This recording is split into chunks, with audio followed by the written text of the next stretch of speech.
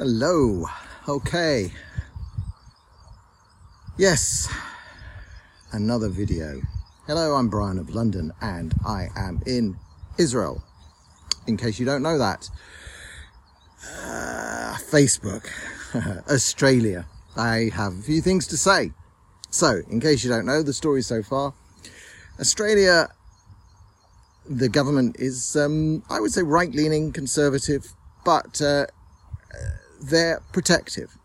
And I'm going to be dead straight with you. I don't really like the law that they've proposed. What they're doing is they are protecting their friends in big media. And I guess leading the charge is probably Murdoch, which I don't begrudge them. Actually, I think Australian Murdoch publications, I quite agree with their viewpoint. But the point here is that what Australia is trying to do is redress the balance in value that has shifted from traditional media companies, especially in news, to Facebook and Google predominantly, and others. But Facebook and Google are the two biggest monopolies. And if you know about the case that I'm working on, which is against primarily Facebook and Google, owing to their abuse of their monopoly position as providers of online digital advertising, I've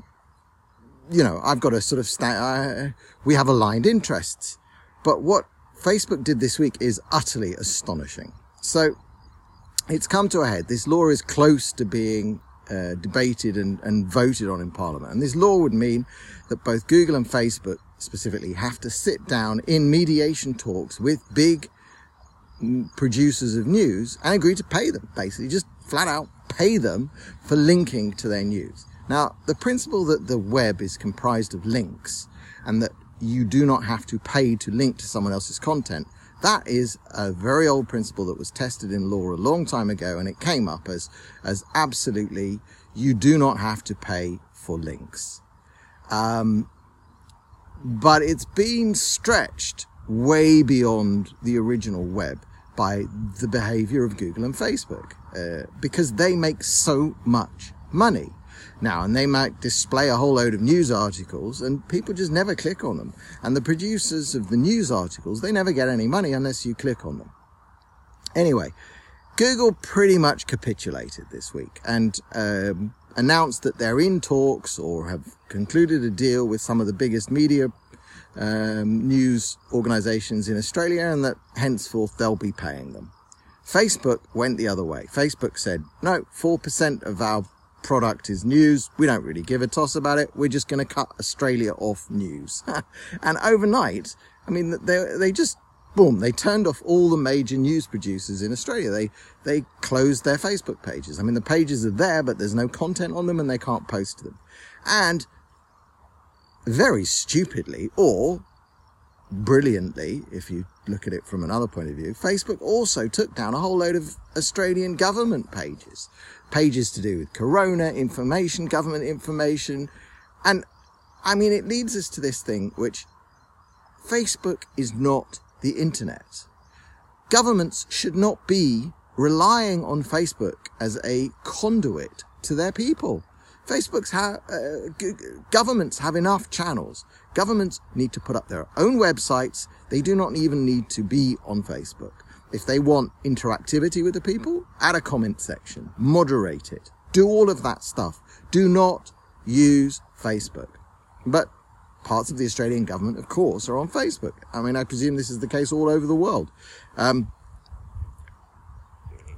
It's endemic of this problem that we've got into with the internet, where we went from the distributed internet that it originally was into these walled gardens, Facebook, Google, Twitter to a certain extent, where these apps have taken over a niche and just dominate to the point where people think that app is synonymous with the internet. It is not.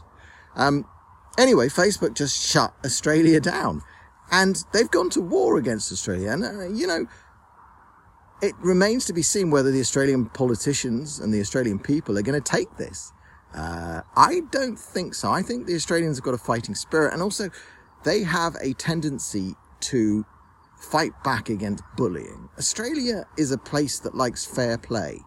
And what Facebook did was the tactics of a bully. It's a mafia tactic. Nice country you got there. Be a shame if nobody ever heard about it again. Because not only, that's the other thing, is they shut down Australians' ability to see news.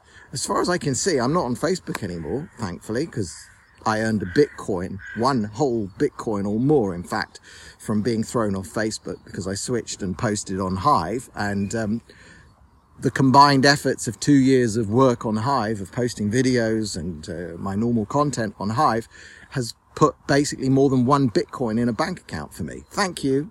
1 Bitcoin in a Bitcoin account. I haven't converted it to dirty fiat, of course. So I'm not on Facebook anymore, but it would appear to me that if you shut down all the Australian news producers, then anybody living abroad or who wants to see what Australia news is saying, you can't find that on Facebook anymore. Brilliant. I mean, you've literally taken Australia and smothered it from the point of view of Facebook. I mean, Facebook is not the internet, but a lot of people think it is.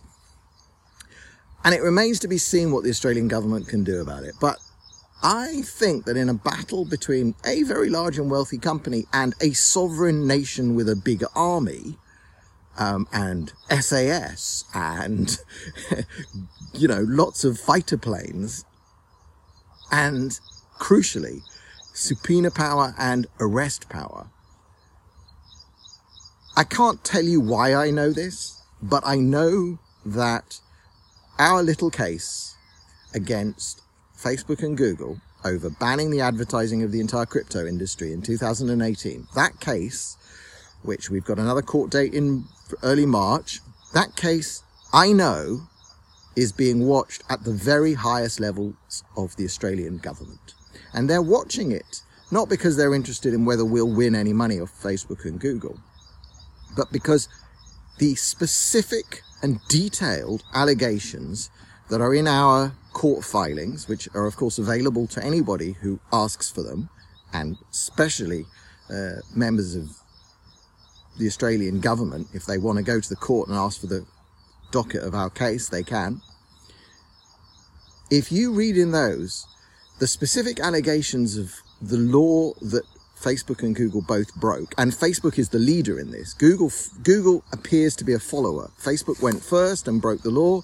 Google carried along with it, and it's a cartel claim, so it's important that they both and more did it, but they broke Australian law, and we're going after them for a civil remedy, but the exact same statutes are in the criminal code. At any moment, the Australian government, just on the basis of our case, not on anything else that's going on, and I'm sure there's plenty of other things, they could issue an arrest warrant for Mark Zuckerberg. They could do it. Now, I don't know what would happen. I'm sure 5 years of legal wrangling would occur in America before they'd extradite Mark Zuckerberg on cartel charges to Australia. But if they issued the arrest warrant, they would get his attention. And that's what governments can do. And I think that in the pecking order, in America this would never happen because Facebook owns the Biden administration. I'm sure that they've done enough to earn the political clout that the Biden administration could never do anything like this.